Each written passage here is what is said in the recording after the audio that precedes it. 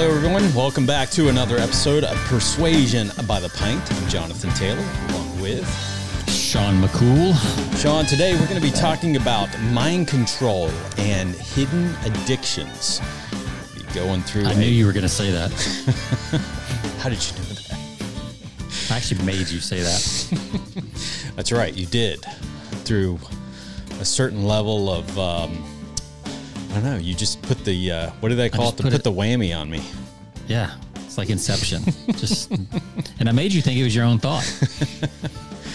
You know, which is kind of what we're talking about today. That's right. Not the movie Inception, because nobody understands that. No.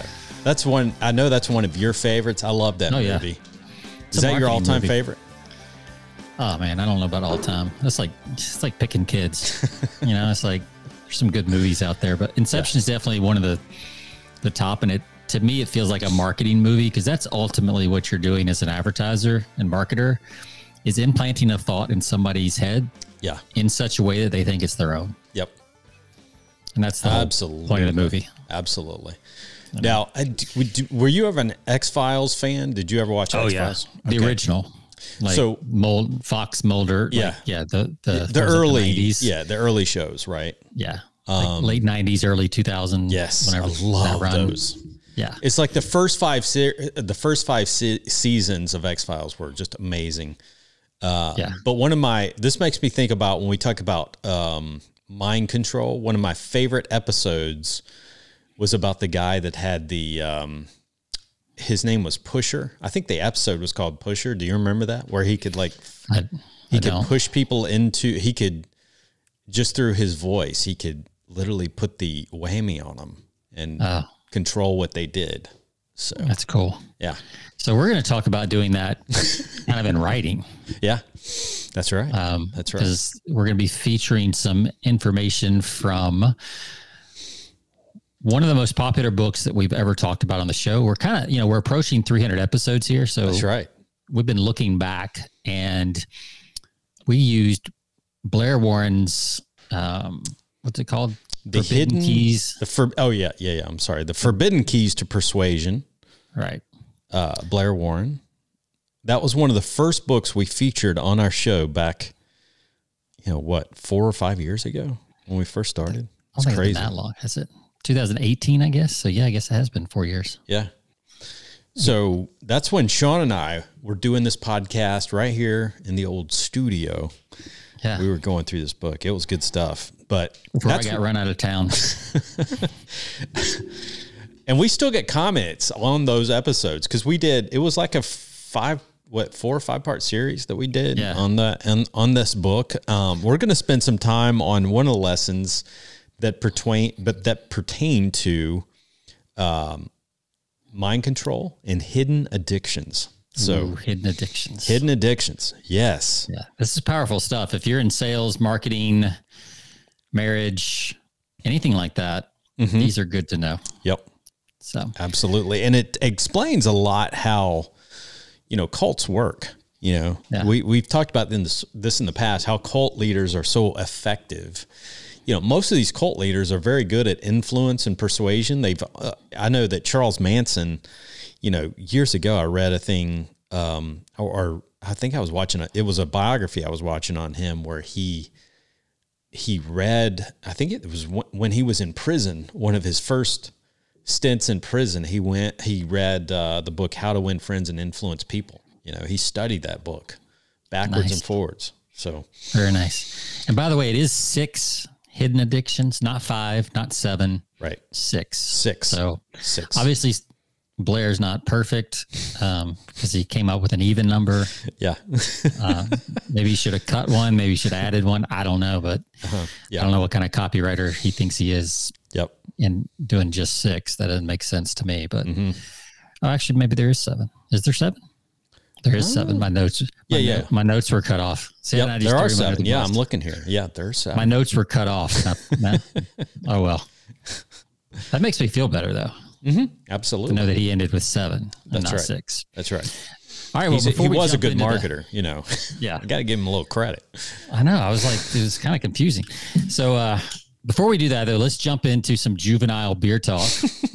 in honor of our last week's guest, Chris. Not guest, but commenter. Commenter. Yes. I was hoping the comment was still saved in StreamYard so I could throw it up. But. That's right. All right. That's right. So this is the juvenile beer talk part of the podcast. That's right.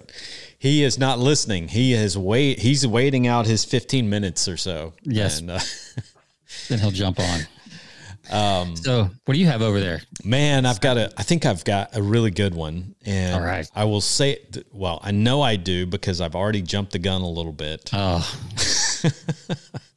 one of those things, it's like Christmas. You can't wait till Christmas morning. So you might take a little peek or, open one of those Jonathan's gifts. Jonathan's not so hidden addiction.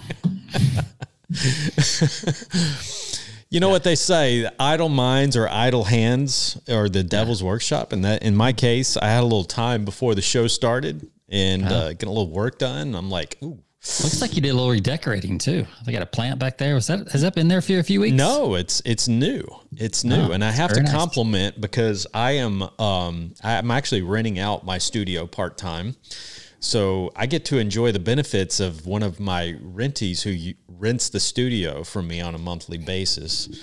That's cool. Once a week. They've kind of spruced it up a little bit with a little plant life. I like it. There you go. Even though it's artificial, but still looks, it's nice. A little depth there. Cool. Yeah, I like it. All right. Well, you want to start? Yeah, I'll start. I've got the highly acclaimed KBS from Founders.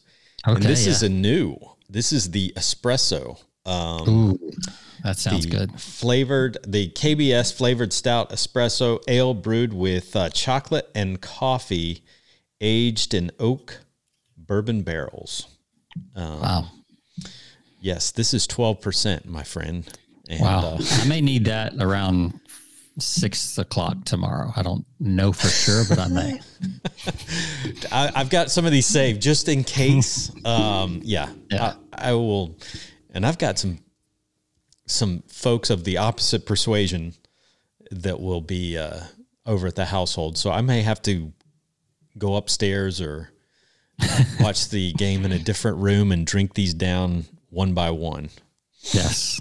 So, well, here's what I've got. So, you know how we just had Halloween? Yeah. You know how after Halloween, there's the leftover candy. Mm-hmm. Oh, yeah. It sits in a bowl somewhere and everybody picks through it. And then there's the same candy kind of left. Just kind of, yeah. Later. Yeah. What's the remains? Yeah. Well, this is that beer of my 4-pack. This is the one I've been avoiding. Oh, okay. Yeah. So it's the 4-pack from Marty's Little Monsters, and it's called Gummy Boast. Yeah. And it's a strawberry cream sour. Now, the other 3 were really good from this 4-pack. Yeah. So I'm holding out a little bit of hope, but I have not tried this. There's the Gummy Ghost. It's a little scary looking. But yeah, this is you should have put that one in somebody's trick or treat bag. Probably of course you can't do that to a kid. We didn't have a single trick or treater, so our driveway's up a hill. Oh, okay. Too much work. The neighborhood, there's too much. Yeah, the houses are far apart and on our street. Like nobody likes trick or treat here. It's just not time efficient. All right. Well, let's cheers it up. Okay, let me see. All right, let's see that color once again. I've forgotten my glass, so I've got a little, which is well, it is. This is perfect because it's an espresso stout. So this is great. All right, cheers. Cheers. Forgot. There we go. Double. Oh. Wow, that is sour. That is not lie. That tastes exactly like little. I saw a bitter beer face. I saw you pucker up after that. Oh man, it actually tastes like candy, like a sour gum, like Sour Patch. I'm not a big fruity candy person. It tastes like a Sour Patch Kid. Yeah, Rachel loves those Sour Patch Kids and those sour gummy worms. Ugh. Go find her this beer; she'll love it. Yeah. It was shocking, even though it said sour on it. No way. Not for me. It's actually not bad.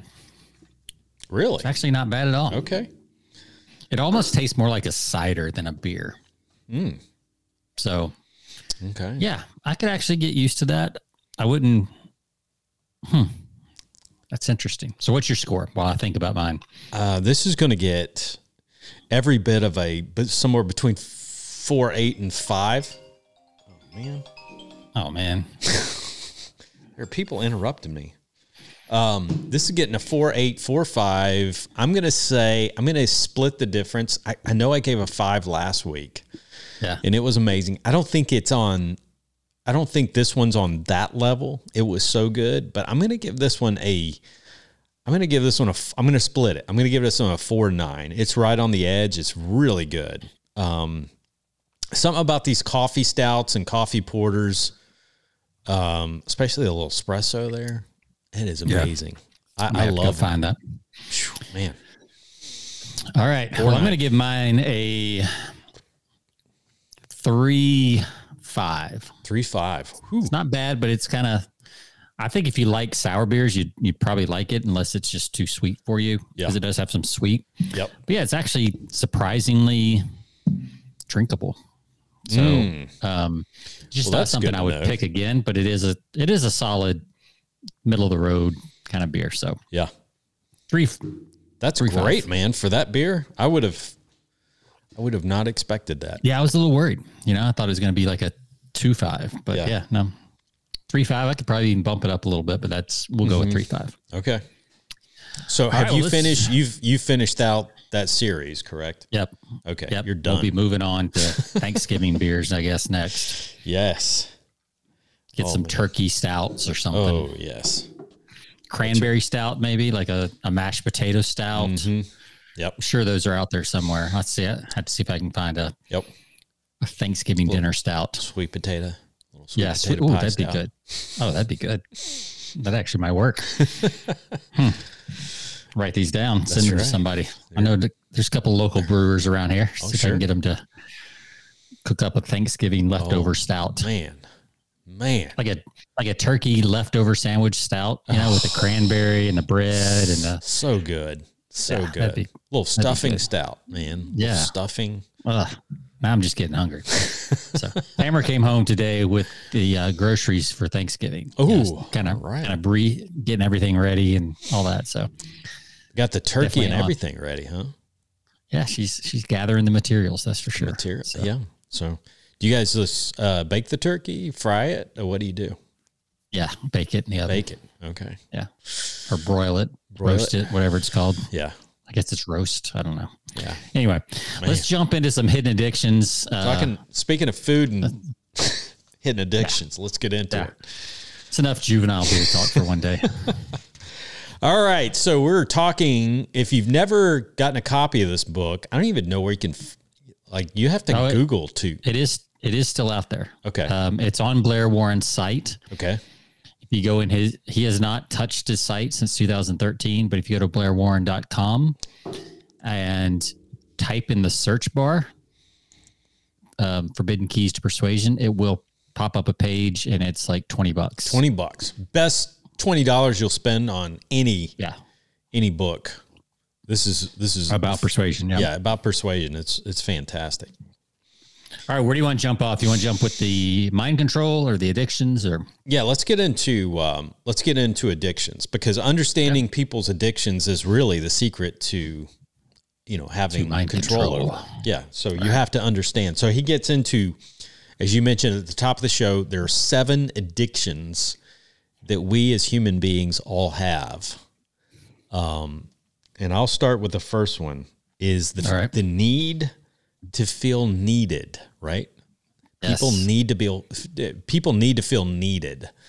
Yes. So, and I think this is classic when it comes to cults. I mean, that is how they draw people in. If you've read anything about the success or how they operate, how so many of these cult groups operate, they bring you in, and they bring in people who are kind of beaten up and have, taken it on the chin, so to speak, in life. And they need to feel needed. They need to feel that they can contribute to something. And that's what they do. So And you have to understand as a marketer, copywriter, that there are people out there that have a craving to feel needed in whatever realm they're working in. I mean, they need to feel like they're contributing something, and it's not. This is a great way. If you run a nonprofit or a church, the other side of maybe a cult, depending on who you ask. This is how you can get volunteers, or even if for your own brand and stuff. If you look in a lot of Facebook groups, you'll see that there's a person in there that's not officially associated with the brand that will rise to the top. Yep. As kind of a moderator. They're always, answering questions in the group and all that stuff. And they're not a group owner. They're not a founder. They got nothing in it, but they need to feel needed. So they show up, and you can actually, you can use that to your advantage as a business owner, nonprofit owner, anything. When you see those people, you can understand that what's going on is they need to feel needed, and you can put them to work, and they are happy to do it for free. Yeah, absolutely. Yeah. It's amazing how, it's pretty much timeless. If you think about, this need, and it will always be. I mean, what we're talking about here are addictions that are not there. I mean, these are evergreen. They will always be around. Yeah. It's human psychology. It's human, it's part of being a human being, is we all need to feel needed. That's number one. Yeah. There's no AI that's going to take over. That's right. And do that. I mean, I don't know. Who knows? Yeah, these are timeless. If you understand these are timeless. And you're right, Sean. There's no software program you can write that will counter these needs in a human being. And, it might help. There might be some that help fulfill that need. Mm-hmm. Like Replica AI that just came out, and you can create a virtual AI friend to go talk to and talk with. So it's crazy. Sounds very sad, but it's also fascinating at the same time. It is. It really is. Yeah. All of these that we're talking about are human nature type things. Yeah. In human nature, we've said it before. Lots of people have said it. The principles of human nature does not change. Marketing tactics change. Marketing platforms change. Even the physical things that people want change over time, but human nature does not change. That's right. And if you can write and sell and speak to human nature, then you'll always be able to, that's right. Kind of make a living and convince people and all the things you want to do. One of the, I don't know if you've ever read Steve Jobs' biography, but one of the ways that he convinced the president of Pepsi, or the VP of Pepsi, to come work for him, Steve Jobs was known as having these long walks, with people, and he would kind of, talk with them, and he was very good at persuasion, though. But one of the lines that I remember in reading the book is like, do you want to sell sugar water for the rest of your life, or do you want to change the world? I mean, yeah. There you go. I mean, that's, do you want to feel needed? Yeah. Yeah. I want to do you want to just sell a commodity, or do you want to change the world? Do you want to work for a place where you're truly needed? So, and what's funny is you could just as easily flip that around, and be like, hey, do you just want to sell metal and plastic, or do you want to make people's lives happy? Absolutely. Right. I could flip it around and make the same argument the other way. Mm-hmm. Yeah. Because you're tapping into, it's not about the products. It's about what people want. That's exactly. Yeah. All right. So let's look at hidden addiction number 2. People will do anything to gain a sense of hope, right? When aware of an impasse. Impasse. Impasse. Is that impasse? Impasse. Yeah. Or impasse or impasse. Yeah, whatever. An obstacle. Let's go with that word. An obstacle. People will do anything to gain a sense of hope. And that is persuasion in a nutshell. People are sold on hope all the time, right? Yep. It's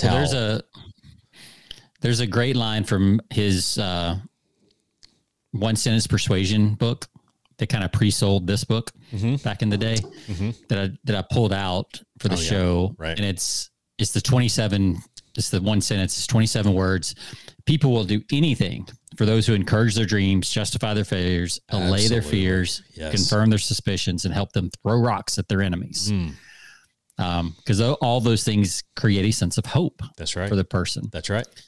Yeah. If I feel stuck, and we talk about this in marketing all the time, but it's not stated this way. Yeah. Usually what we talk about is creating the gap, right? There's the hell of where they are and the heaven of where they want to go. Right. And if they feel stuck in the hell, then that impasse is the gap in between. Yeah, absolutely. And they'll do anything. So if you can talk about the hope, they'll do whatever it takes to build a bridge to cross that gap. Right. Absolutely. And that's how you sell most every product, you know, outside of commodities and even some commodities, but that's how you sell most, especially information products. Yeah. You know, a lot of things. This is what people are doing. They're trying to get around that roadblock and have a sense of hope about it. Yeah. Yeah. And this works for anybody. I don't care if you're talking to, like, as Dan Kennedy says, you're not talking, if you're marketing B2B, there is a person that you're talking to within that company or organization. Like, you know, people think of this mostly when you're selling to consumers, but, you know, even in my industry where you're selling, you know, B2B, there's a face behind who you're selling to, you know, that engineer, that purchasing agent, the, you know, person that needs some sense of hope to make, you know, what is their hope? Their hope is making their job easier. Their hope is not getting fired. Because, exactly. Their hope is maybe getting a promotion because they made the right decision. You know, so those are things you have to tap into you're not tapping into what the company's goals are. Those don't matter to you as a marketer. What matters is the person who's behind that desk that's actually making that decision. What are their hopes? What are their dreams? Like, what do they want to do? What do they want to achieve? Yes, because an S Corp filing or an LLC filing cannot make a decision. That's right. Exactly. Only the people inside that company can make the decision. And they will make those, as we've talked about before, they will make those decisions when you present them. They will justify it. You sell them on the hope, which is the emotional side, and they will find every reason to justify it logically to their superiors if they bought it. And a lot of times if you do a good job with the hope, they'll start telling you the logical reasons. That's right. Absolutely. And you'd be like, oh yeah, we can do that. Yes, we can do that. And exactly. Because they'll tell you everything you need to know. Yep. You know, especially if you just shut up for a while and let them tell you. And just listen. Yeah. They're telling you everything they need to know. Yes. All right. So number one was people need to feel needed. Number two was when aware of an impasse, people will do anything to gain a sense of hope. So hidden addiction number three. People need a scapegoat, right? So you touched on this earlier. People need to be able to. I think so. These days, people want a scapegoat. Well, just look at, we're in the silly season of politics. You know, how many ads have you seen lately in the last few weeks? You know, I'll be glad when Tuesday's over, by the way. Yes. But, finger pointing. Yeah. You know. Yeah. Both sides. Even in sports, you know. Oh, absolutely. Yeah. You need a scapegoat, right? Fans weren't in it. We've even had some coaches in the last year or two like call out the fans because the fans weren't showing up. Yep. Like that's the problem. Come on, you know. But it worked. Unfortunately, we laugh at this, but it's very effective, right? We all need a scapegoat, and it doesn't have to be another person. It could be anything. Yeah, it could be, my personality type, right? I can blame my personality type. That's a scapegoat. That's right. I could blame, people some monk that came up with a beer. I could blame him. That's right. For my bad day or whatever. Like it could look at Twitter right now. Elon Musk, man. Talk about like scapegoats. This is a prime example. I mean, like advertisers are, I don't know what's going on with their advertising model. I don't think it was very good to begin with, but but you know, once he buys that, you know, there's a scapegoat there. I mean, there's like, you know, he's going to change things, and then, you know, it riles people up on one side or the other. So this gets them, you know, their donors or the people that support them, you know, they use this as leverage, man. Each side uses this as leverage. It's unbelievable how effective it is. Yeah. When you identify the boogeyman. Yeah, I mean, look at, you know, and you learn this early, right? I mean, you learn this as a kid, like so-and-so stole my whatever, or so-and-so, like you ask two kids, you got two kids. Yep. You're right. Yep. And you ask them who did it. First thing they do is point to the other person. That's right. It's like, no, he made me do it. Or, I mean, if we go back to the original story, Adam and Eve, right? It's like, God's like, what have you done? Sure. She made me do it. Yeah. She gave me the fruit. Yeah. It's like, oh yeah, that's our first story around humanity. Right, absolutely. Yeah. It's just, and it hasn't stopped since. I mean, and guess what'll happen? Like, you know, these things will be amplified. If we go into recession next year, believe me, you'll see all the financial ads, you'll see all of the ads or all of the marketing that comes out as to the reason why we're in a recession. It's, you know, it's the feds, you know, the Federal Reserve. It is, you know, corporations, oil companies. Yeah, the oil companies they're you know, they're pricing their product too high. You know, they're making millions off of the consumer. And you'll have it on either side. Like it's, you know, we're not picking sides here with this. This is human nature. It is. Both sides you're going to find, or not both sides, all sides. All sides, yeah. Because there's more than two sides. Are going to find a scapegoat because it makes them feel less responsible. Yep. Exactly. All right. So moving on to number 4. People need to be noticed and feel understood. Yes. Stephen Covey wrote about this, right? Absolutely. Seek first to understand if you want to influence people. That's right. And then to be understood. Right. And the reason that he wrote that is because our tendency, our addiction is to be understood first. So that's why he flipped it and said, no, you need to seek first to understand and then be understood. Yep. And if you can do that, you'll feed their addiction, and those people will forever be, you know, will like you forever because, or at least until you screw up and do something else. So. But for a while you'll have them. Right. You know, so, and you know, this in sales is, you know, oh yeah. If you go in like slinging your product and you got commission breath, like, you know, you're not getting anywhere. No. But if you come in and you like sincerely, and you can get them to really believe that you want to know what's going on in their business and what's working and what's not working. And, you know, how could we help, you know, that kind of stuff. Yeah. They will open up. Yeah, absolutely. You have to acknowledge that person as, again, going back to, you're never selling to a company. You're always selling. And you need to take this away. This is the most important thing that you can probably take away from this podcast, whether you're in a copywriter or you're in sales. You're never selling to an entity. You're selling to that person who has feelings and they have wants, they have needs, and those people need to be noticed and felt understood. And you have to acknowledge them for what they've done or what they have to go through, or, and the way you go about that is ask them questions about themselves, about what their job is. You know, if you're a copywriter, sometimes it's all about, you can ask questions, but, you know, your job is to say, a lot of times to say it's not your fault, you know, it's not your fault. You know, we talk about that a lot, you know. That's a combination of the scapegoat too. That's right. Yeah. That's why that phrase is so powerful, is because people want a scapegoat. So if you say it's not your fault, well, that means even if you don't pin it on anybody, an actual, scapegoat, it implies that there's one out there for you. Yep, exactly.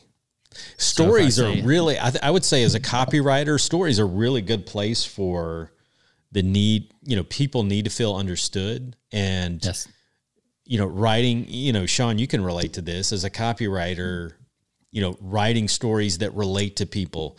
You know, and relating your own story. You know, you've got a great story to share, and I'm sure that you talk about that a lot, like your own story of like, you know, here's where I was before, you know, as a painter, you know, having $250 in your bank account. 26, man. 26. Yeah. Okay. Less than that. It was 1/10 of that, man.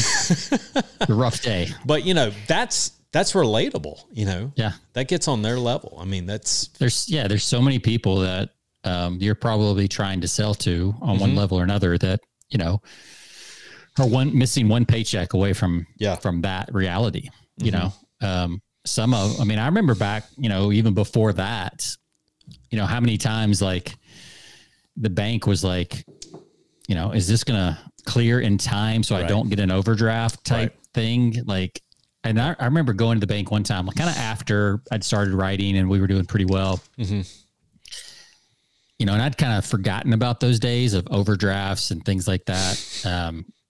And I go to the bank, I'm depositing a check, and there's this couple outside, beat up old car, and they're both sitting there. And I overhear them talking about how their overdraft, they had like 3 things hit in a row, and they had like 3 overdraft charges. So it was like $100. And they didn't even have, you know, obviously if you get overdrafts, you don't have $100 in fees to pay. Yeah. And I just remember thinking, oh man, I was there like 2 years ago. Yeah, exactly. You know, and it's funny how quickly you can forget sometimes too. Right. That there's people dealing with that every single day. Sure. And you know, if you can tap into that emotion and that kind of stuff that's going on through stories and that you understand what they've been through. Yeah. A little story like that goes a long way. Huge. Yeah. Yeah. So big. I mean, you know, in yours, even like, you know, what you would think is a fairly sterile, cold, industrial environment. Yeah. You could tell a story, you know, a heart-wrenching story about a buyer who made the wrong decision and, you know, ended up getting fired right before Christmas. Like you could doctor it up pretty good if you wanted to. Absolutely. I'm sure you have some real stories, but I mean, you could, you know, the Wall Street Journal story that's so famous, you know, the ad, the 2 men, that's half of that story is about not being the guy who's stuck in the same career for 30 years. Sure. Yeah. Right. So that's the one side, like, you know, to be understood that what it's like to stay kind of in the same middle management job for 20 or 30 years. Oh yeah. And they laid it out in that ad very quickly and succinctly. But people on that half could relate to it and then see this as a hope, right? Because they're in an impasse, addiction number 2. So the Wall Street Journal becomes a hope for them. Yep. Absolutely. On the other side, the guy who was already successful, it reassures him that what he's doing, reading the Wall Street Journal and getting knowledge, is the right path. Right. So either way, you're understanding where they're at in their life. Absolutely. Yeah. So.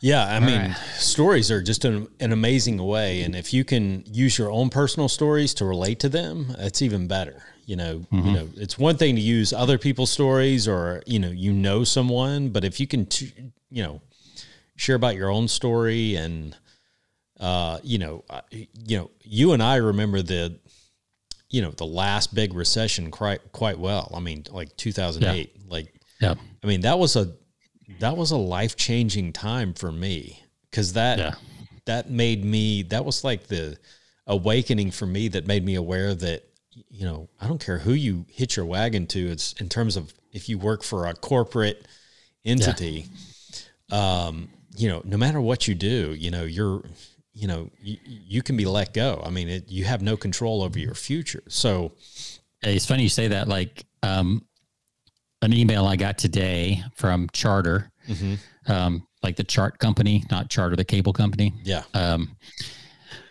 Says they showed a graph. It says the list of tech companies and startups with the layoffs just keeps growing. Oh yeah. Yeah. So Twitter, Stripe, and Lyft. Obviously Twitter's it's not necessarily a recession reason. They're just cleaning house. Yeah. But Stripe and Lyft, and Stripe was the most shocking because that's such a broad indicator of the economy because it's a payment processor. You know, they laid off 1,000 of their 7,000 people. Yeah. Which is pretty significant. That's huge. It's a big layoff. And this is the first big round of layoffs since 2008. I mean, not counting the pandemic, because that was kind of industry specific. Yep. But yeah, since 2008, this is the first kind of real round of layoffs that a lot of people have seen. Yeah. So there's a whole generation that, has not seen a job market like this. So that's right. It's interesting. Yeah. So there's going to be an opportunity to sell and provide services to those people. Sure. If you can understand what it feels like to lose your job and be laid off. Yeah. There's an opportunity there to offer services that give them a sense of hope. Yep. And you can blame the companies. I'm trying to get all the absolutely all the addictions here tied in. You can blame the company or the economy or the president as the scapegoat. That's right. That's right. It would not be hard to write that letter. So, Indeed, the job company, probably the biggest job company right now. Yeah. They should be pressing into all these things right now. Oh, because that's big time. Yeah. Yeah. And selling their premium resume building services. That's right. Which they are advertising a lot right now, which is smart. Yeah. Yeah. That is smart for them. Yeah. But right. I mean, those stories are great if you can share those, because it makes you feel vulnerable. I mean, it shows a vulnerable side of you, if you can share, like I share stories a lot of the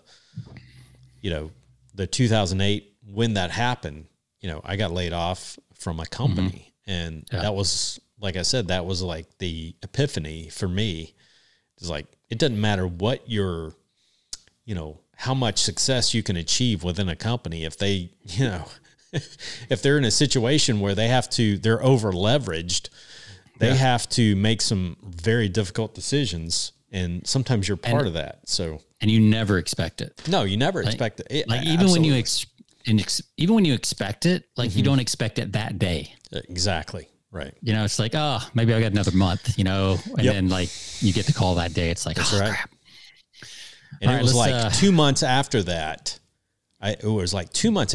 I wrote the first book that I ever published. Right. Ah, so cool. So I was like, okay, things have changed. And you were on your way. That's right. All right. Hidden addiction number 5. People need to know things others don't know and things they aren't supposed to know. Oh, I like forbidden knowledge. The secrets. Well, isn't it? Like, it's funny. Like, if I didn't think about this, but I'm listening to a new podcast series that is going through the Old Testament. Okay. From a Jewish rabbi's point of view. And it's fascinating because there's so much more depth and nuance than what we understand in Western culture. And I'm just thinking as I go through these, like all of these were in the original story in Genesis. Yeah. Like people need to know things others don't know, things they are. I mean, the whole tree of good knowledge of good and evil. Yeah. Here it is right here. So all these, sure. We said these were human nature type things. And when they wrote the story, of, those first 3 or 4 or 5 chapters of Genesis, like all these things about human nature are in there. Yeah. Every one of these things. People want to feel needed. They need a sense of hope when things are coming to an impasse. Exactly. They want a scapegoat. They want to feel noticed and understood. And this one, they want to know things they aren't supposed to know. I want to know what is good and evil. Like I want to know that, Yep. So, and this is why I remember when I worked at Stansberry, one of the first things my copy chief told me is like, I said something about secrets because they use secrets a lot, the word secrets in headlines. I was like, isn't that used a lot? He's like, yeah. He's like, it keeps working. Works every time. He said, because it's always a secret to somebody that's reading. Well, I mean, think about the title of this book. It's called The Hidden Keys. Yeah. Hidden, right? You're not supposed to know. When they're hidden, you're not supposed to know. So, yeah. But yeah, secrets, hidden. Closed door, behind closed doors. That's right. Little known secrets. Exclusive access. All of these, man. Yeah. And it goes back to, like you're talking about that desire to know the unknown. Yeah. But also the scarcity factor, and influence is lack of availability to the public, right? Yeah. I mean, this is the reason people upgrade to VIP on a lot of products. That's right. Yeah. Because they think they're going to know something that the people who aren't willing to upgrade don't know. What is this? Insider information, right? Yes. I love that. I don't care how many times I've ever heard insider information. I just love that. Yeah. It's like, you got to know. I mean, it's so powerful. It's illegal. It is. Right. Literally. My father-in-law, and I hate, I don't like to bust on family, because my father-in-law is very savvy, and, he's been in the accounting field for a long time. Yeah. But, he gets, anybody can get persuaded by this. He got persuaded by it during the crypto mania. Yeah. On a lot of this secret or hidden info in the crypto industry that he took part in. Made some good money, lost a lot of money too. So, yeah. It's like somebody told me, I remember there was this guy I knew, he told a joke. He's like, yeah, I've lost 225 pounds. It's like, I gained 226, but it took me 13 years and 14 different tries. That's right. Yeah. Yep. But that need to know things others don't know, that secrets, insider information, that is so powerful. I love it.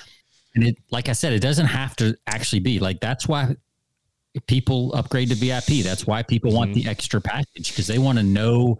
And I would even argue, want to feel things other don't feel, which kind of hits number 7, which we'll get to in a minute. Yeah.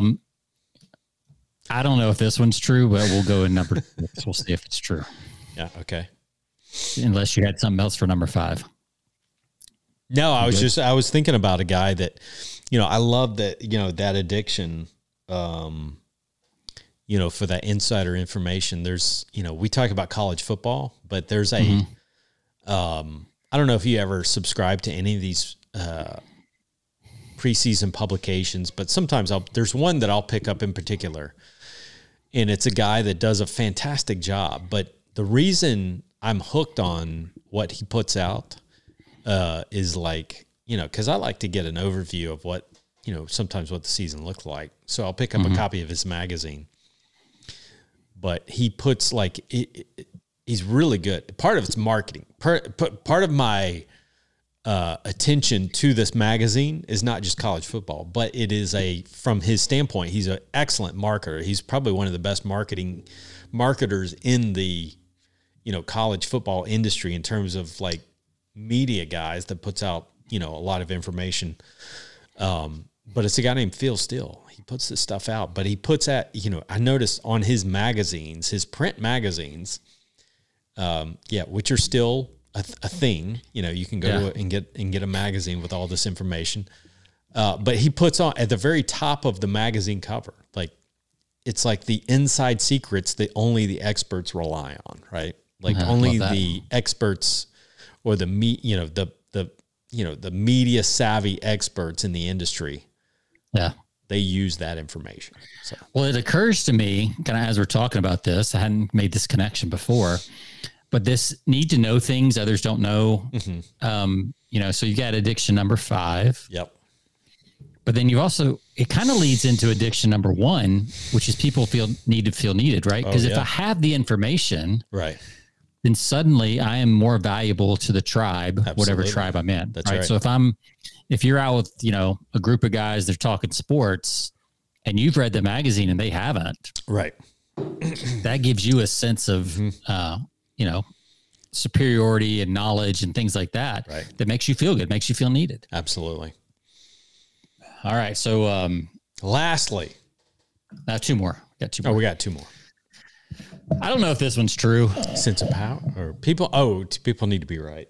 Yeah. You think that's true? You think people feel like they need to be right? Man, I wrote down that, okay. So I missed one, huh? I missed that one. People need to be right. People need to be right. Man, I don't know. That's a good one. Sorry about that. Oh, there we go. I just got kicked off. Sean kicked me off. Yeah. No, I clicked a little I clicked the little icon there, I think. The leave button or something. Yeah. No, I think, I don't know. This is an interesting one because I don't. Oh, I definitely think it's true. I mean, just read Facebook comments. You'll know it. Yeah, that's true. Right. There's arguments. Yeah. I mean, yeah, people definitely need to be right, but I don't think anybody would admit that they need to be right. They just think they are right. Right. That's true. So it's very kind of subtle. Like you would, like some people will agree. Yeah. You know, kind of need a scapegoat or like, now people will agree. I think other people need to be right, but they would rarely agree that they're addicted to being right. But that's only because they think they already are right. I think that certain people with egos need to be right, but I think that maybe, I don't know, maybe that's across the board, you know? I think it's across the board because I think there's a comfort in believing that you are right. Yeah. And so the need is kind of there. It's not like some of the other needs where you're aware of the need. I think this is just because information is just everywhere and there's so many sides that you can feel like you're already there, but you don't actually know that that's what you need. It's almost like, you know, people are like, no, I don't need coffee. Yeah. But then they try to stop and they get a headache and they're like, you know, that's right. Passing out. You're like, so you don't feel like you need coffee, but you drink it every morning without fail. Sure. Yeah. You know, it's like people who, you know, they say marijuana is not addictive and people will be like, yeah, no, I can quit any time. And it's like, well, when's the last time you didn't? Well, it's been a couple of years. I usually do it every day. I wake up first thing in the morning, have a little wake and bake. But yeah, I can stop whenever.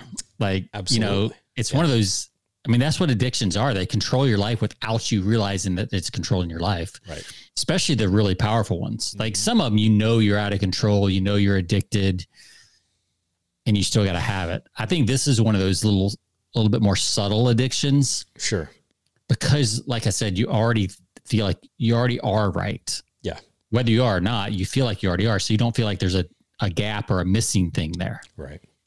You know, so, and then the final one, let's do a recap real quick before. So first was people need to feel needed. Second was, people will do anything to gain a sense of hope when they're stuck. Absolutely.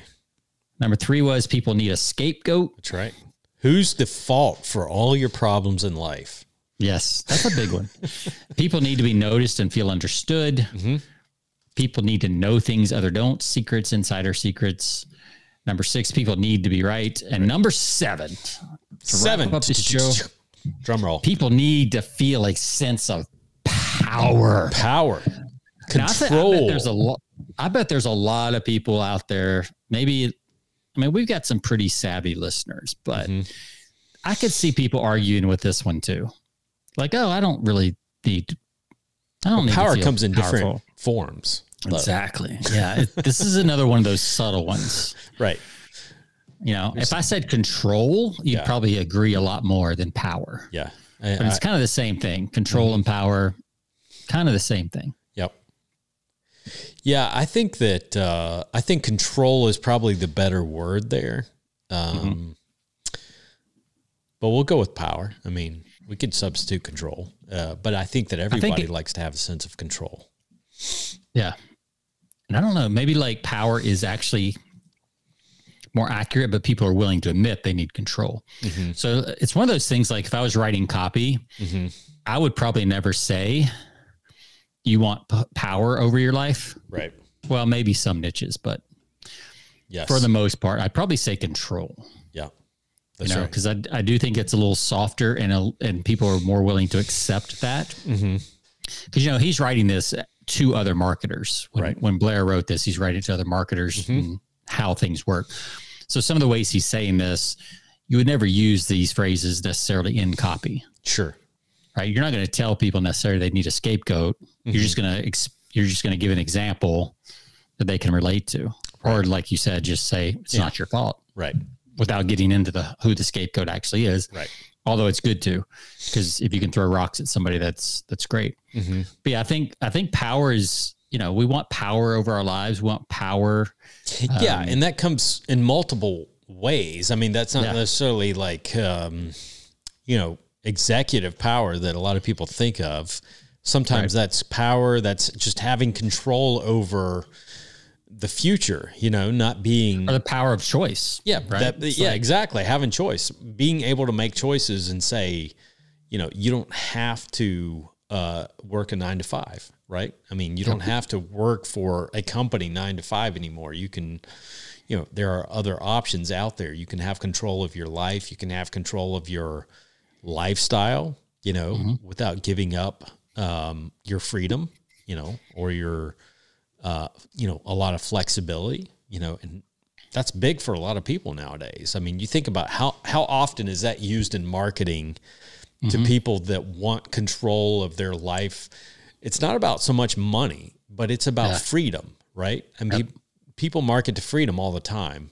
Yep. If you simply focused on the monetary, rewards of what you might make, I mean, that's only part of it. I mean, you're not going to attract everybody, but if you focus on the amount of control and power that people have in their lives of being able to do what they want to do and still have a good income in life and be able to provide for their family and meet all their needs. Yeah. I mean, that's ultimately what people want is control, power. And if you think about money, I mean, money is one of those tools that gives you a sense of power, right? Absolutely. I mean, money, look, like it or not, money buys choices. Exactly. All the time. Money will give you the opportunity to choose to send your kid to public school or private school. That's allow them go to, local rec league baseball or traveling baseball team. Right. But it takes money to do that. And that money gives you a sense of power because it gives you choice. That's right. So really, as we talk this out, I think people need to feel a sense of power is really choice is what it comes down to. It is. Yeah. So if they feel like they have choices, then they feel like they have power in the situation. Just like you said, if I need time off from work and I work for a boss that, has me working 10 hours a day, 6 days a week and days off are not negotiable. Yeah. 2 weeks of paid vacation. That's it. That's all you get. Yeah. And even then you better be checking in. That's right. So it's like, it's like that choice is what gives a sense of power. And you can buy those choices with money, with time, with some other things. Absolutely. So I think all these are true. Do you have a favorite as we wrap this up? Oh man. Either that you I like to use or that I'm more attracted to, because those are two different questions. Yeah. So which one do you think is most powerful when, on average, when you're in negotiations and selling to your clients, your customers? Oh, in my industry, I would say hope more than anything. Really interesting. Impasse, people will do anything for a sense of hope. And I probably use that one more. I would say that I use that one more than anything. Interesting. I would not have guessed that. Yeah. It's cool. Because ultimately, like I said, it's all about human psychology. Yeah. And you can be a master salesperson. I've always said this. If you can be a master salesperson, if you understand human psychology, you don't have to understand the business that you're in. I mean, that's just part of it. You're going to learn that as you go. Understanding human psychology is the most important thing you can ever understand or learn if you're in the world of sales, ultimately, because it's transferable. You can transfer it to any industry, because there's human beings behind the desk of every industry, every company that you sell to. I don't care what you're doing. There are human beings, and they have problems and they have needs. And I think that understanding what their needs are and offering a sense of hope for the people that you sell to is ultimately what you need to understand in sales. So, I mean, there's a lot of good things, but to me, that's probably the biggest one. And it boils down to empathy, understanding who you're selling to, and really asking the right questions and getting on their level and understanding what their greatest needs and what their greatest fears are, so. Yeah, I agree. I think for me, it's probably, I think if I look back on a lot of my copy that I've written for different industries, it's actually number 7. Okay. when we frame it in the idea of choice and, either time savings, money creation, like most of the things I've written kind of end up in one of those categories, which is all sets of power. Now, if I was writing nonprofit stuff or election type stuff or political stuff, I would definitely go with number one, which is people need to feel needed. Especially when you're donating money. Like you think about the super sad, pet commercials, Sarah McLachlan, sad pet commercials. Right. Like that's what they're playing on, right? Is that we need your help. I mean, they literally say that in the commercials, like these animals need your help. Oh, I know. Yeah. Come save them. And that music just kills it. I mean, that music just like, with the sad little shaking things. And I saw, comedians, they can take anything and like turn it into funny. So I saw this comedian talking about one of those ads. He's like, I'm not giving to those animals. I know they're okay. They're doing commercials. They're not homeless. They're on TV. They're living well, man. So yeah. So I thought that was funny. It's one of the. But you hear a Sarah McLachlan song, man. It's along with that. You might as well just open your wallet and just write a check or tap the card or whatever you do these days. Arms of an angel. Yeah. Text $10 to 000. Oh, man, this is so sad. Yeah. But it works. We want to feel needed. We want to feel like we're part of the solution. So it does, I think, vary like which one you would use depending on kind of what industry you're in and things like that. But they all work in all industries because there's always a human involved. And scapegoat's another one. I mean, I could use, I use all these, but scapegoat's another one. I'm killing it on the scapegoats when, there's always someone to blame, when you're in sales, like, whether it's, obviously the inflation factor, you start to blame me. I think about, price controls or not price controls, but price increases. Inflation has been a significant part of price increases on raw materials. And I've had to have those difficult conversations with, a lot of people that I work with and sell to on a regular basis. Yeah. And so, and you're like, those kids in China, man, they want to raise. They're digging in the pits. Absolutely. Trust me. Every time I go into a meeting with a buyer, before I meet with them and talk to them about the 30% price increase they're about to get hit with, I'm going to make sure that I have a scapegoat. And I'm tying this to a scapegoat, and there is a scapegoat.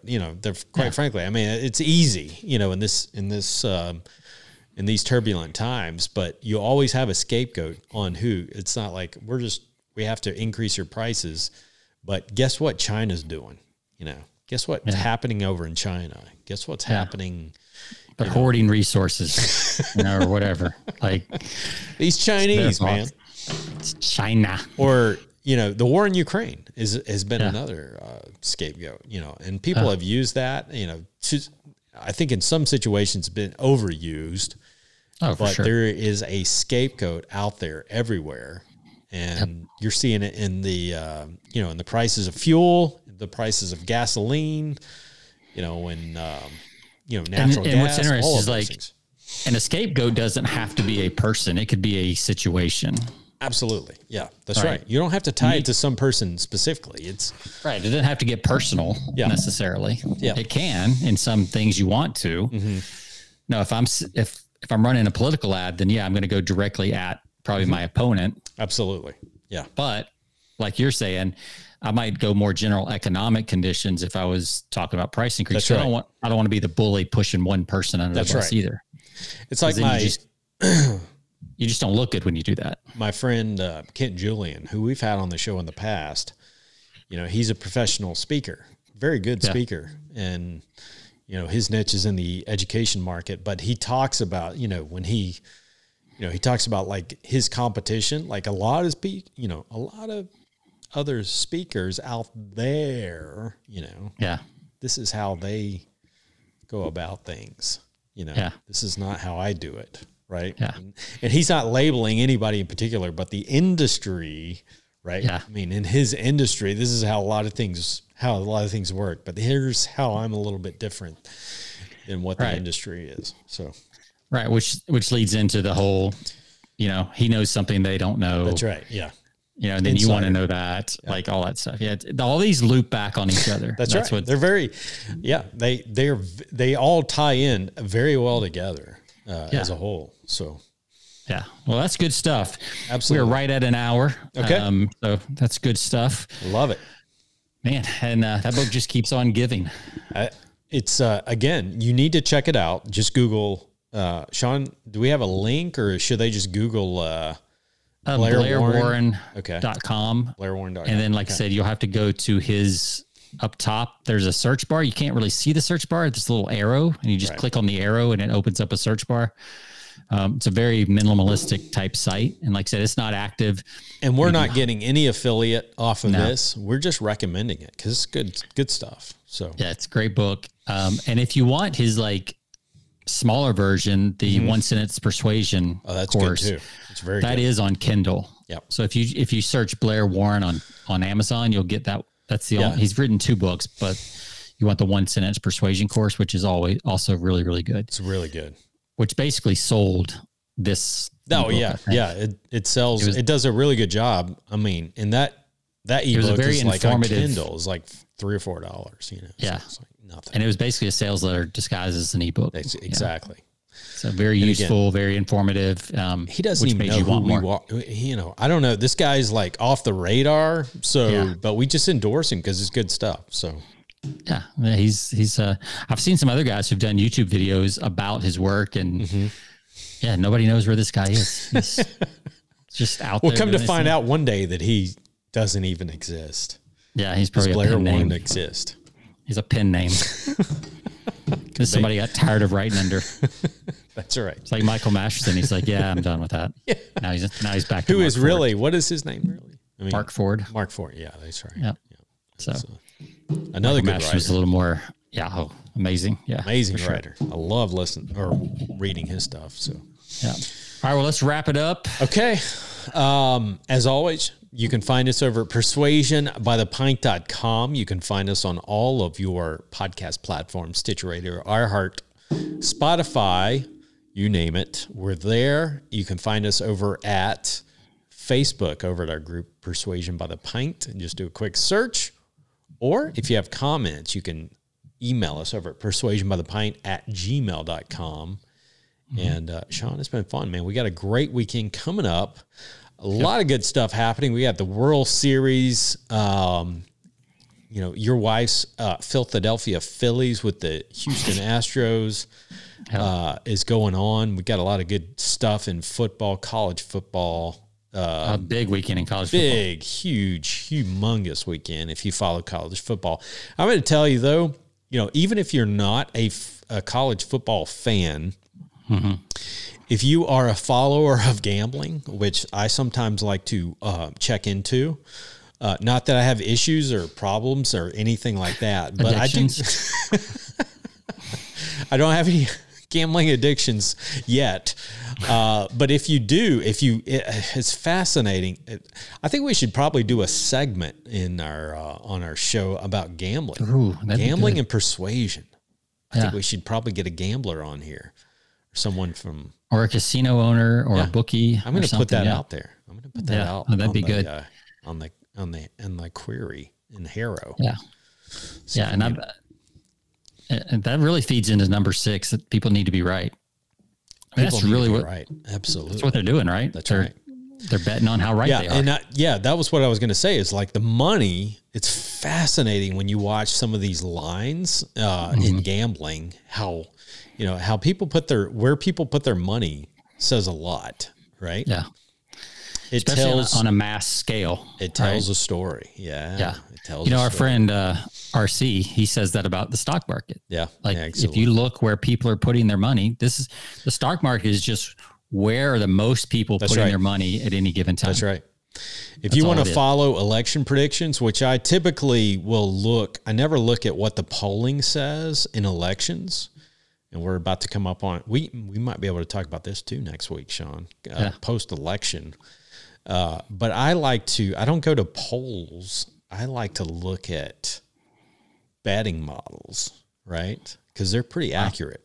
If you follow the last several you can bet elections, on anything these days. There are degenerate, and I don't gamble. I got to preface this. I don't gamble, but I am fascinated by reading, by watching and looking at lines on, games, and then also, where people are placing their money on, upcoming elections. It's fascinating, but it's amazing how accurate those are. So I never even thought about people are betting on elections, but I guess they are betting. Yes, absolutely. That's people, crazy. Yeah. And people will put their money, it's not based on emotion. It's on where they're putting their money. I mean, they got to make some money off of this. So it's pretty interesting. So I have to rustle up a guest on that. Yeah, that'd be fun. That'd be fun for sure. All right. Well, good stuff. Hey, we'll see you guys next week. Sean, it's been fun. Have a great weekend. We'll talk to you next week. See ya.